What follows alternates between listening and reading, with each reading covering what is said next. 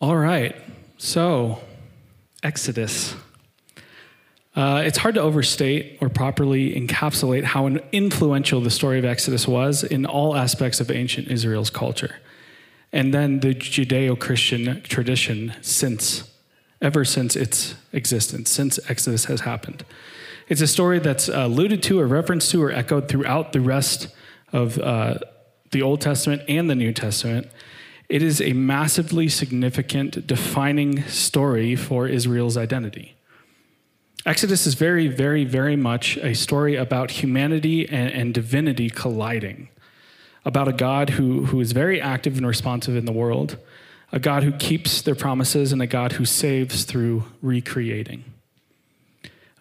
As important as this story was in the ancient Near East, it is still a masterpiece that still has something to say to us today. So we're going to spend the next 8 weeks or so delving into this strange and beautiful and terrifying and inspiring book.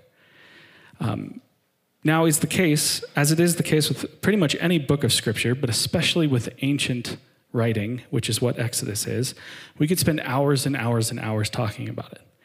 We could spend time talking about the historical context, the anthropology, the archaeology, the linguistics, the historicity, which is a fancy word that basically just means studying how well does this text fit with what we know, or as best we think of what actually happened in history, based on other writings that corroborate it or archaeological evidence that we can find. We could talk about all of that for hours and hours and hours. And all of those things are important. And a lot of those things are even interesting, at least to me. But we don't have hours and hours and hours together to talk about these things. We'll touch on some of them, some of the things that I mentioned above, but we're going to primarily focus on the story itself and what messages it conveys. We don't even have time to really talk about each and everything in the story itself. There are two parts to this book of Exodus. There's the narrative portion, which is the actual story, and then there's a good chunk of laws and instructions. And in this series, we're only going to be focusing on the narrative portion. And even then, we're not going to be able to hit every part of this narrative. There's just so much, especially as we have to go through layers of interpretation to understand what ancient people were trying to say. Each week, I'm going to teach you a portion of the story, and then we're going to talk specifically about one part of that portion and try to extrapolate what it might mean for us today. Whenever you read ancient literature, you have to first try to understand it through ancient eyes. If you want to take it seriously and respect it, then you have to try to understand how its original audience would have understood it. And then you try to extrapolate that out to today. So that's going to be our task each week of this series. I'm sure most, if not all of you, are familiar with the basic gist of the story of Exodus because most of you are millennials, so you probably saw Prince of Egypt when you were a kid. And if not, you, like me, somehow were subjected to watch that terrible Charlton Heston and Yul Brynner version, which is like, I don't know, when did that come out? It's awful, it's scary. It looks like Planet of the Apes, but it's Exodus, because that's basically what it is. The basic gist is this. The Israelites are enslaved in Egypt. God talks to Moses through a burning bush. We'll get to that. And tells him to go tell Pharaoh, the king of Egypt, to let Moses lead the people of Israel out of Egypt into freedom. So Moses goes and does what he's told, and Pharaoh says no. And then there's a bunch of plagues that are really gross and nasty and scary, and eventually Pharaoh's like, okay, get out of here, you can leave. And so the people leave, and then Pharaoh changes his mind, and then he sends his army to bring them back. And then the people are being chased by the army, and they find themselves caught between the army and the Red Sea, and then all of a sudden God parts the Red Sea so that the people of Israel can walk through it. And then as the army is coming behind them through the Red Sea, God allows it to collapse back in on itself, and the army's drowned trying to cross, thereby decimating Egypt and assuring Israel of its freedom. That's the basic gist. But there's a whole lot more to this story. And actually, the story doesn't end there. There's the whole next 4 books of the Bible are about everything that happens after. Well, I guess all of the rest of the Bible is everything that happens after that point. But there's still more to the story of Israel wandering through the desert. There's a lot more going on. Even in just the Exodus story, there's a lot more nuance and a lot more details to get into. And I'm genuinely terrified to teach this book. I kind of pushed back against teaching it last year and instead decided to teach Job, which not sure that was any easier, but I had a lot of fun teaching Job. So this year I am excited about doing this. I think it's going to be a fun series to get into. And if you really don't like ancient writing, or for some reason you're in a church and you just don't like the Old Testament, which actually I understand, or if you just don't like history or any of this stuff, I promise to still try to make this fun and interesting for you. Okay? I'll do my best. Okay, so we're going to get started. We are going to be looking at just chapters 1 and 2 of Exodus. And actually, we won't even get all the way through chapter 2. I had planned to do that, and I ran out of time. Well, I didn't run out of time. I did it all and then had to cut out like half of this talk. So you're welcome. Don't worry too much because these are short chapters, but there is a lot to talk about. It's just a few scenes that help us set the stage for what's going to really go down in the story later on. So we're going to be reading, like I said, a little chunks at a time, and we'll stop along the way when there's something interesting to point out. So if you have your Bible here tonight and you want to turn to Exodus chapter 1, we'll get started. It's really easy. You don't have to go very far. It goes Genesis, Exodus, boom. You're right there. You're ready to go. So this is Exodus, starting in verse 1, chapter 1. These are the names of the sons of Israel who went to Egypt with Jacob, each with his family: Reuben, Simeon, Levi, and Judah, Issachar, Zebulun, which is a really cool name, Benjamin, Dan, Naphtali, which is not as cool as Zebulun, Gad, and Asher. The descendants of Jacob numbered 70 in all. Joseph was already in Egypt. Okay, so if you are just starting to read the story and have no prior knowledge of anything that's going on, this is a really weird way to start a story. He names like 15 people, well, I guess 13 people, as though you should know who any of these people are, and mentions that one of them is already in Egypt, like you should know that. Because this is tying this book in, is picking up exactly where Genesis left off. The very end of Genesis is the story about Joseph. It's a story about this guy named Jacob, who is later named Israel. He has 12 sons. They become the 12 tribes of Israel. And long story short, his youngest son, Joseph, eventually winds up in Egypt as second in command underneath the Pharaoh. There's a whole lot of other stuff that happens. You should read it. It's a crazy story.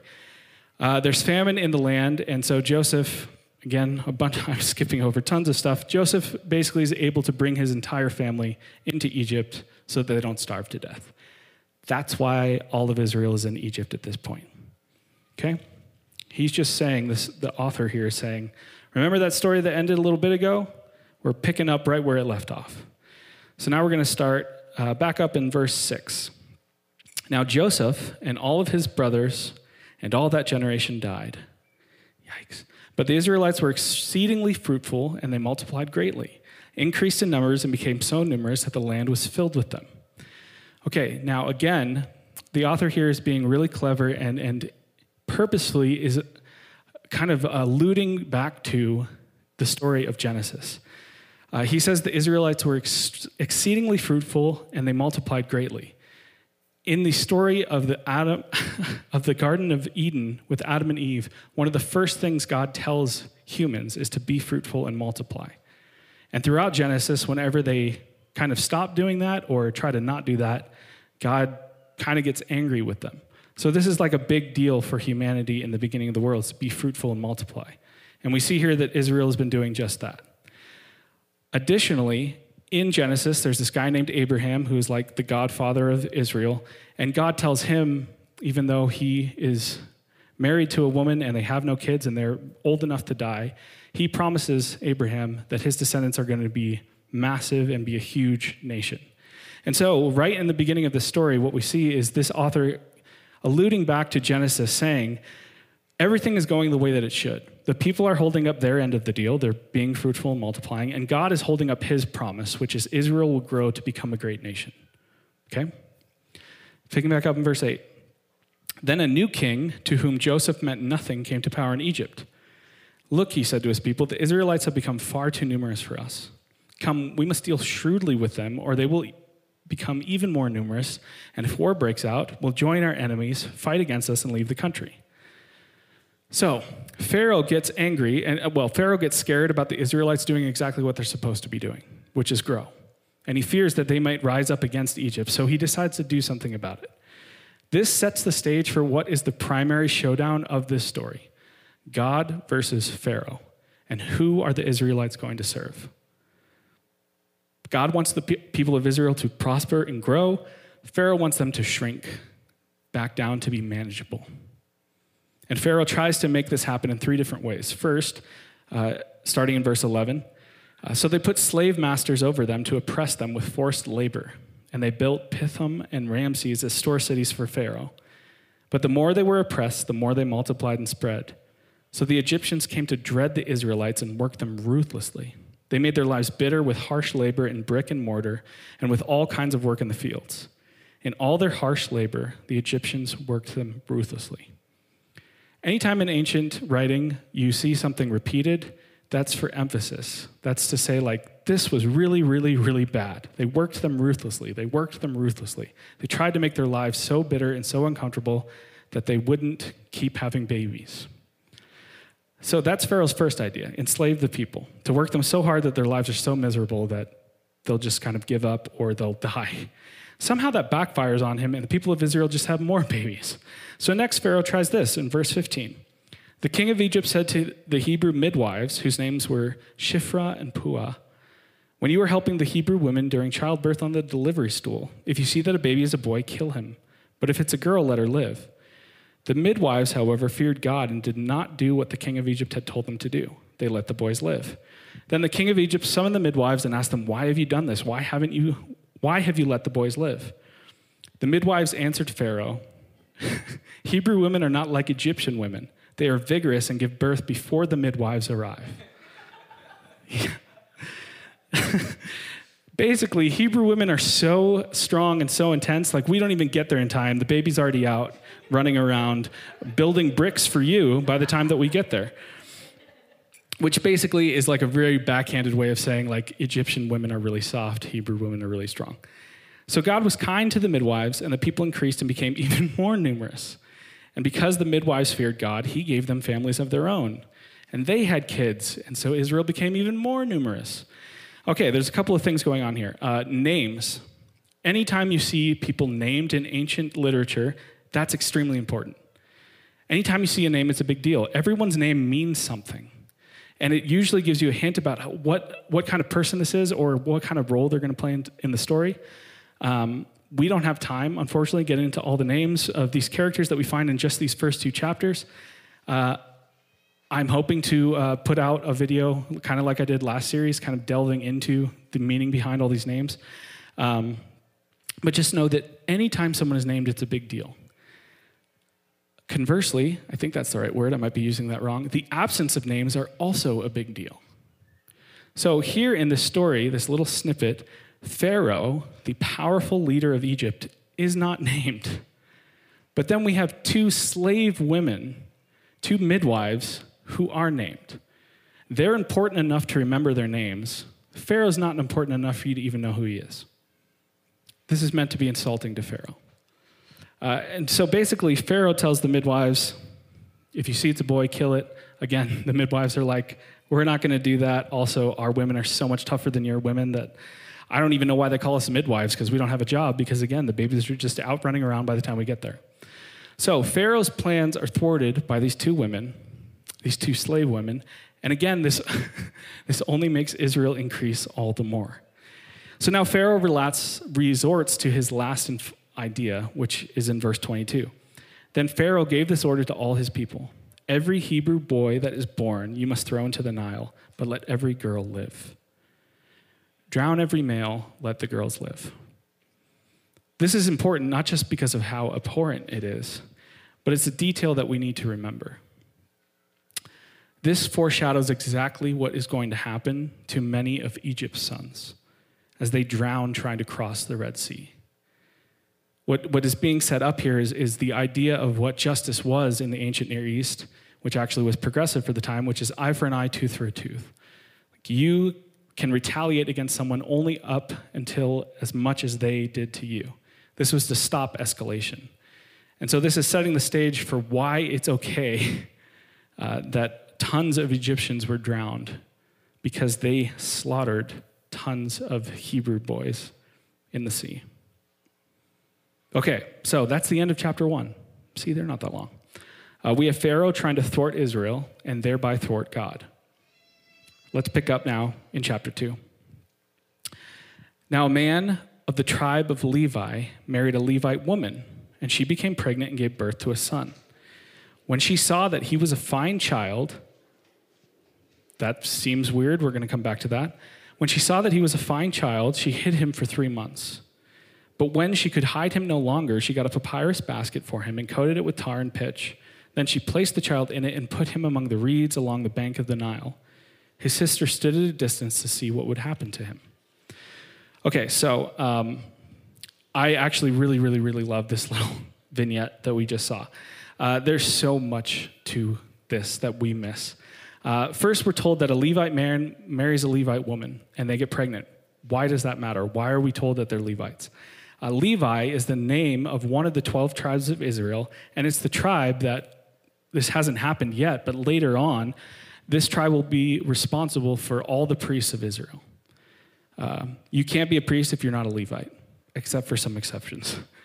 But for the most part, you can't be a priest unless you're a Levite. Levites have a special connection to God. So what's being signaled to the original audience here is this is a full-blooded Levite that's about to be born. This is someone who will have a very special connection to God. But, there's a small little problem. This is a baby boy. And as we just saw, Pharaoh's killing all the boys. So this mom hides him for 3 months after seeing that he is a fine child. I don't know what she was expecting. Like, if it wasn't a fine child, does that mean she would have done something different? When I first read that, I laughed out loud because it's like, that's just a weird thing to say about your own kid. Of course you're going to think they're beautiful. But that word translated as fine is the exact same word that is translated as good in the creation story. After God creates things, every single time he looks at them and calls them good. This author is cleverly, again, alluding back to that story of creation in Genesis to signal to the audience that this boy is going to be special and that he will have something to do with creation, with beginning something new.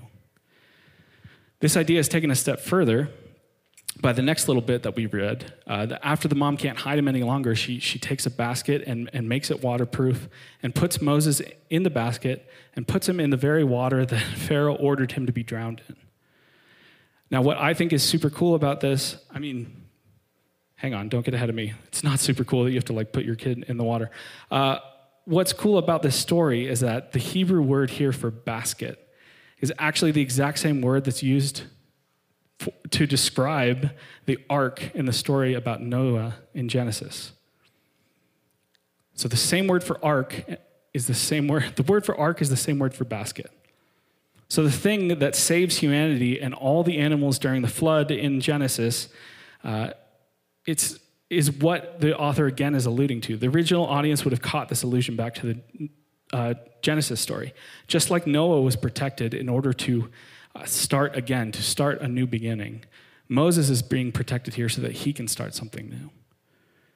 It's heartbreaking to think about the scene of a mother giving up her son when you think about it on a really literal level, which we are meant to do. But it's also pretty cool to think what's being symbolized here and how much of the previous story of Genesis is being re-encapsulated here in Exodus. Okay, so after the mom places the baby into the basket, into the water, we're told that his sister stood watch to see what's going to happen next.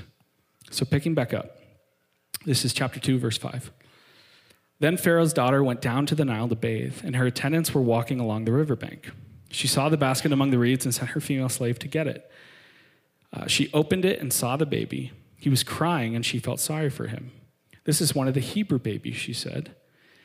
Then his sister asked Pharaoh's daughter, "Shall I go and get one of the Hebrew women to nurse this baby for you?" "Yes, go," she answered. So the girl went and got the baby's mother, which was also her mother. Pharaoh's daughter said to her, "Take this baby and nurse him for me, and I will pay you." So the woman took the baby and nursed him. When the child grew older, she took him to Pharaoh's daughter, and he became her son. She named him Moses, saying, I drew him out of the water. Now, there are some really big issues with this explanation of Moses' name that I find really interesting. You might not.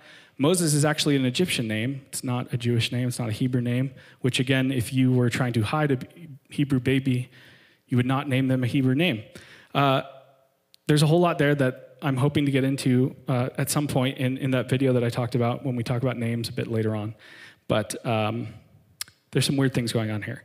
But the point here is that these women, Moses' mother, his sister, and then Pharaoh's daughter, all are acting cleverly to outdo Pharaoh and save Moses. So Moses' sister watches him float down the river to Pharaoh's daughter. And then when Pharaoh's daughter opens it up and sees Moses' sister is like, hey, I just happen to know a Hebrew woman that could nurse that baby for you. Do you want me to go get her and let her wean the baby and then we'll bring it back to you? And so Pharaoh's daughter had to have known what was going on here. Like, what are the chances that this girl just shows up right when I find this thing and that she knows someone who can nurse this baby? And she's like, yeah, let's do that. I'll give you money and then I'll raise him. I'll protect him. He'll be good to go. All under the radar. So that's kind of where we're going to stop tonight. There are two more really short but important scenes that finish out chapter 2 that are all about Moses, but we're going to stop here for time. So to recap, the people of Israel are doing what they're supposed to do. They're listening to God by being faithful and multiplying. The Pharaoh gets really paranoid and tries to stop them from growing through enslavement, through getting the midwives to murder all the baby boys, and then finally just outright genocide of all the baby boys. His first 2 attempts backfire and result in Israel growing even faster, and his last attempt, we assume, was successful for many children. But Pharaoh failed to murder the one child that would later bring Pharaoh's ultimate fears to fruition. He failed to get the one kid that is going to do the thing that he fears most, which is why he's trying to kill all the babies. In fact, it's his own daughter working in concert with other slave women who brings the very person that will upend Egypt into Pharaoh's home, where he grows up as part of Pharaoh's family, safe and sound. So we have Pharaoh versus God. And so far, Pharaoh is looking really weak. He's looking monstrous, but weak. And so that's where we're going to pause in this story. And for just a couple of minutes for the rest of our time, I want us to reflect on something that stood out to me in just these first little stories that are setting the stage. What I want us to notice is how in these first 2 chapters, God acts to save his people through incredibly ordinary and downright normal ways. The book of Exodus is full of later on, we're going to get to it, full of these insane, supernatural, miraculous things that are happening. But here in the beginning, many, many children, including and especially Moses, are saved through very unsupernatural actions of a handful of women who decided to do the right thing to protect weak and vulnerable babies. This is hardly the epic, glorious birth story of so many other ancient writings. Here we have slave women who are the least likely heroes of ancient writing, being the heroes, outsmarting the Pharaoh, saving the day through ordinary, unsupernatural means of simply choosing to do the right thing. Later in the story, there are sticks that turn into snakes when you throw them on the ground and then turn back into sticks when you pick them back up. There are rivers turning to blood. There are plagues falling from the sky. There is famine. There is frogs and flies all over the place. We have an angel that goes around killing certain people. There's a sea parting to allow people to safely cross. There's huge pillars of smoke and fire leading people around in the desert. There's bread that just shows up in the desert every day to feed people. There's these crazy supernatural miracles through which God acts to save his people in the same story. But here at the start, the thing that makes all those other things possible is just a handful of clever and faithful women acting in very unsupernatural ways that save God's people. And I think this points to the larger truth that God acts just as powerfully and effectively through our ordinary actions as he does through supernatural miracles. God acts just as powerfully and effectively through our very ordinary actions as he does through supernatural miracles. Let that sink in for a moment. I don't know if I'm the only one that feels something about that. It reframes things a bit, doesn't it? I don't know about you, but there are many times in my life when I really pray for the miracle. There are so many times when I wish I could witness something that is undeniably supernatural. I plead with God to step in and act in huge supernatural ways. Not floods or plagues or carnage, but you know what I'm saying. When really, my decision to simply choose to do what is right in very ordinary ways could be the quote-unquote miracle that changes someone else's life. How does that change the way that you look at your life? How does that change the way that you approach, how you approach the way that you live and the choices you make on a daily basis? To me, it reinforces the idea that everything matters. Not just the big, loud, showy, huge, profound moments of life, good and bad, but the small, seemingly insignificant choices that we make on a daily basis to do what's right. All of it matters. God is in both. God uses both the big things and the insignificant little things to change the world, to alter realities, to protect his children, to start something new.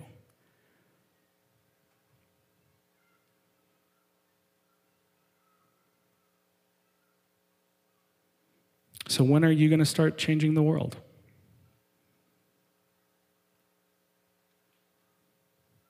We're going to pick back up in the story next week, and hopefully, if I do my job right, we'll start talking about that burning bush, which should be a really good time.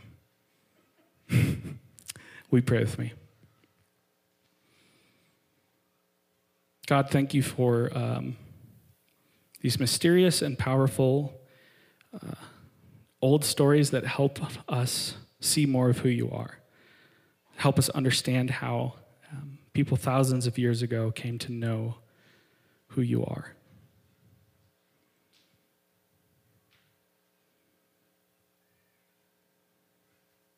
God, thank you that you don't disdain the insignificant. God, thank you that you are just as active and present in these simple, small, everyday choices we make to do what's right. You are just as active in those things to change the world for the best as you are in the huge miracles that blow our minds. God, I pray that that would strike each one of us and that we would take seriously the choices that we're faced with every day because they could be that miracle that changes someone else's life. We love you, God. Amen.